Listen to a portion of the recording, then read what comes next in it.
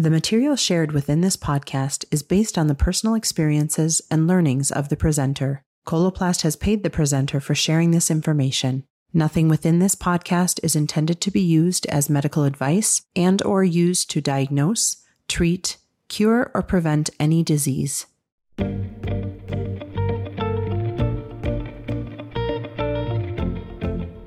Welcome to the Coloplast Professional Bowel and Bladder Matters podcast, where we explore various important topics related to ostomies and continence. Welcome to the Coloplast Professional Bowel and Bladder podcast, where we explore various topics in ostomy and continence. I'm your host, Crystal Luna Anderson. I'm a certified wound ostomy nurse and a certified foot care nurse and a Coloplast clinical consultant. Today's podcast guest is Angela Graham. Angela has been a nurse for 35 years and found her passion in home health nursing. She has 29 years of home health experience in a variety of roles, from a field clinician to an auditor and manager, but for the past 20 years has focused on education. She obtained her CWOCN 17 years ago and is currently a clinical education consultant for a home care and hospice organization.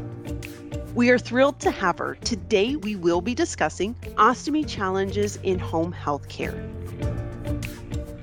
Angela, thank you so much for being with us today and sharing your knowledge about the home care environment and its challenges.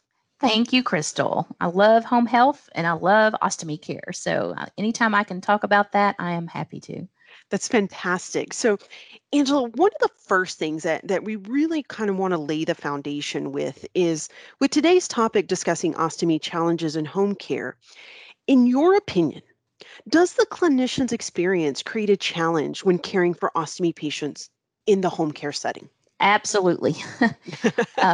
For those who don't know, when clinicians start in home care, they're coming from a wide variety of background, and they may never have ostomy experience at all.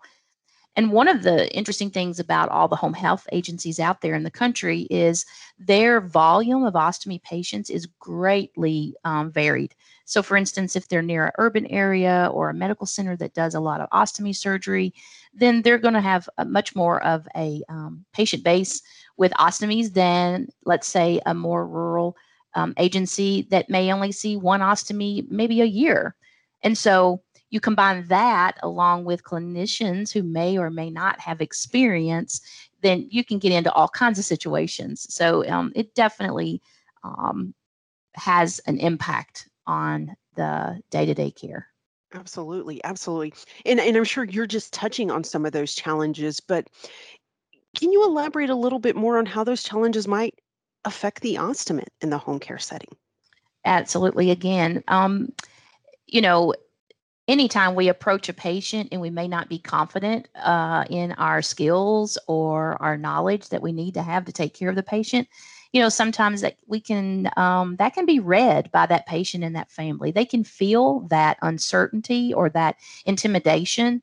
And so having experience and or having a nice basic baseline of education can make that nurse or clinician feel a little more confident and maybe communicate that, even if they may not know, but communicate that to the patient and the family so that it's a good experience. Because if it gets off to a rocky start, that really can tumble into a lot of barriers to reaching their goals, patient satisfaction issues, and then everything becomes an uproar back at the office because of that experience. So it does play a big part in it.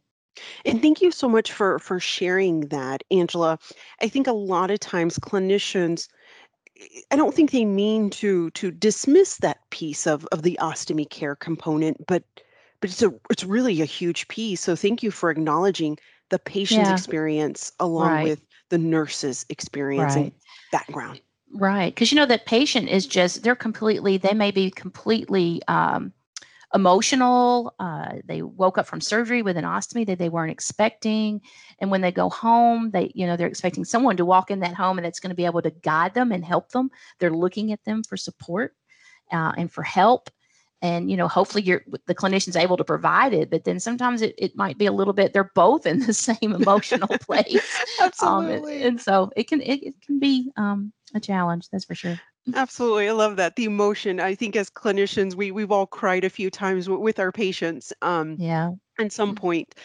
So that's just what makes it so special. So, Angela, now that we've discussed various experiences with clinicians, but what about your experience? Can you share some experiences that you've come across when clinicians are calling you for guidance because you are the clinical expert?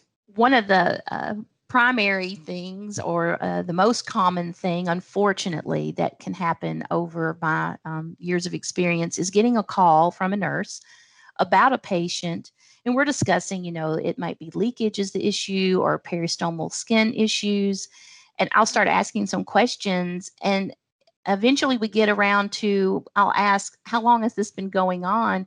And I'm sad to say that sometimes, well, 2 weeks, 3 weeks, 4 weeks. And if I can tell a clinician anything, it's please call day one of a problem and not let something go on and on. But in the clinician's defense, they may not realize it's not normal and that they can't fix it, and what they're doing is not working. But getting on top of those ostomy problems, is, as you and I both know, is crucial to turning it around and not preventing something from getting worse. That's one thing for sure. So absolutely, absolutely. And Angela, Yeah. is it is it always in your experience that it's the nurse reaching out, or could you hear from somebody else? No, often it might be management or someone in finance, because a lot of times a problem may not even be identified until someone's looking at, ordering practices and supply management. And so patient A may be getting 6 boxes of some type of ostomy supply ordered in a really short period of time. And so they're suddenly reaching out like, what's the problem here? And why are we ordering so many supplies? And so I might get tapped into at that point and then have to do some investigation. Or the patients who are calling after hours a lot, or PRN visits. That's one of the huge things in home health right now is visit utilization monitoring, and being wise about, patient visit utilization. And so being tuned into that from a management perspective is just as important as that clinician's education, because that may be the first thing that lets you know what, I think maybe we need some help here, or there's a problem than basic ostomy care going on. Absolutely, absolutely. And I think that's an important piece that I think every care setting, I know today we're discussing home care, but that supply Hmm. overutilization, you want clinicians to be well informed on how to use product, I would think, right? In ostomy Oh, care. absolutely, absolutely. That is crucial, very crucial. Absolutely. Thank you so much for that. And I think that's just a really great perspective. I love the supply piece and I love not waiting before it gets out of hand Hmm. because we all know, as you mentioned, it's just this snowball effect. Hmm. So Absolutely. when you're having these experiences with clinicians or the office and they're calling you for help, do you have any tips for clinicians on how to better understand the language around ostomy care or products in ostomy care? Just overall, what could they better understand, and what tips and tricks do you have that would help them?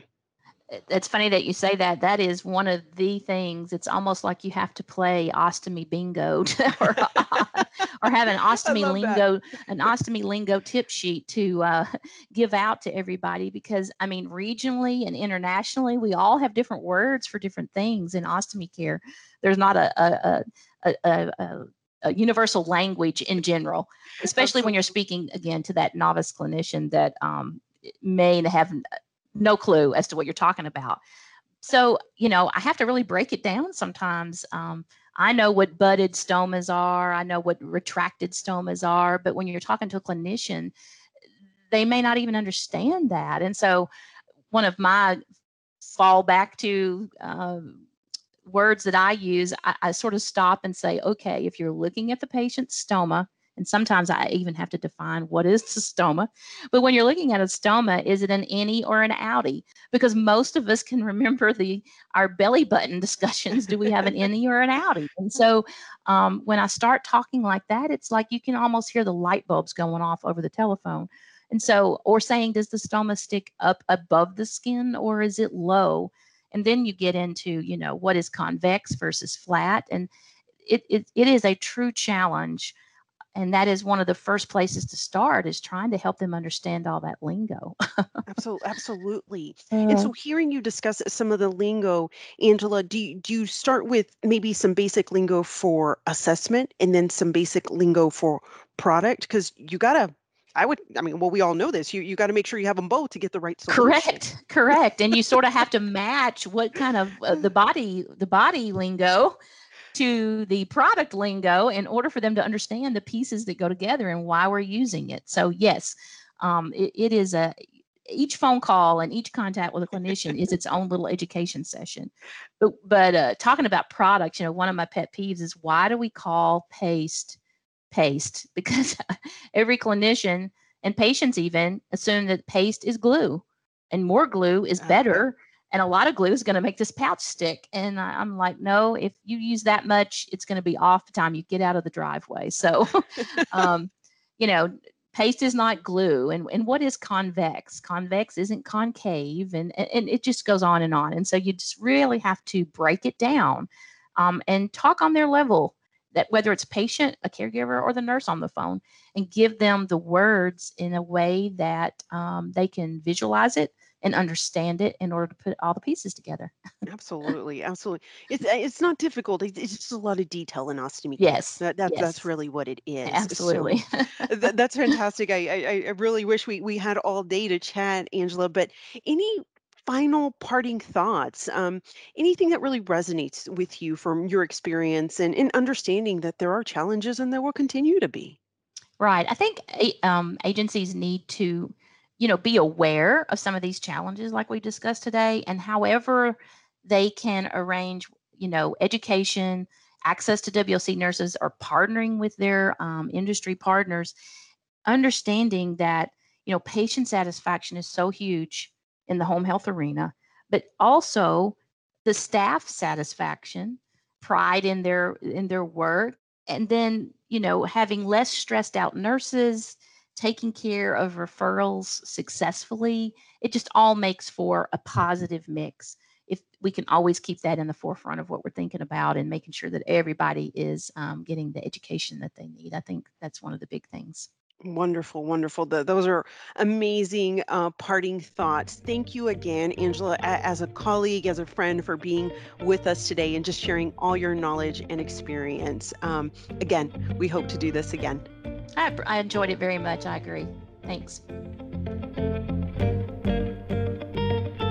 Thank you for joining us for this episode of the Bowel and Bladder Matters podcast, part of Coloplast Professional, where we believe clinician education related to ostomies and continence matters. For more educational resources from Coloplast, visit us at coloplast.us/professional.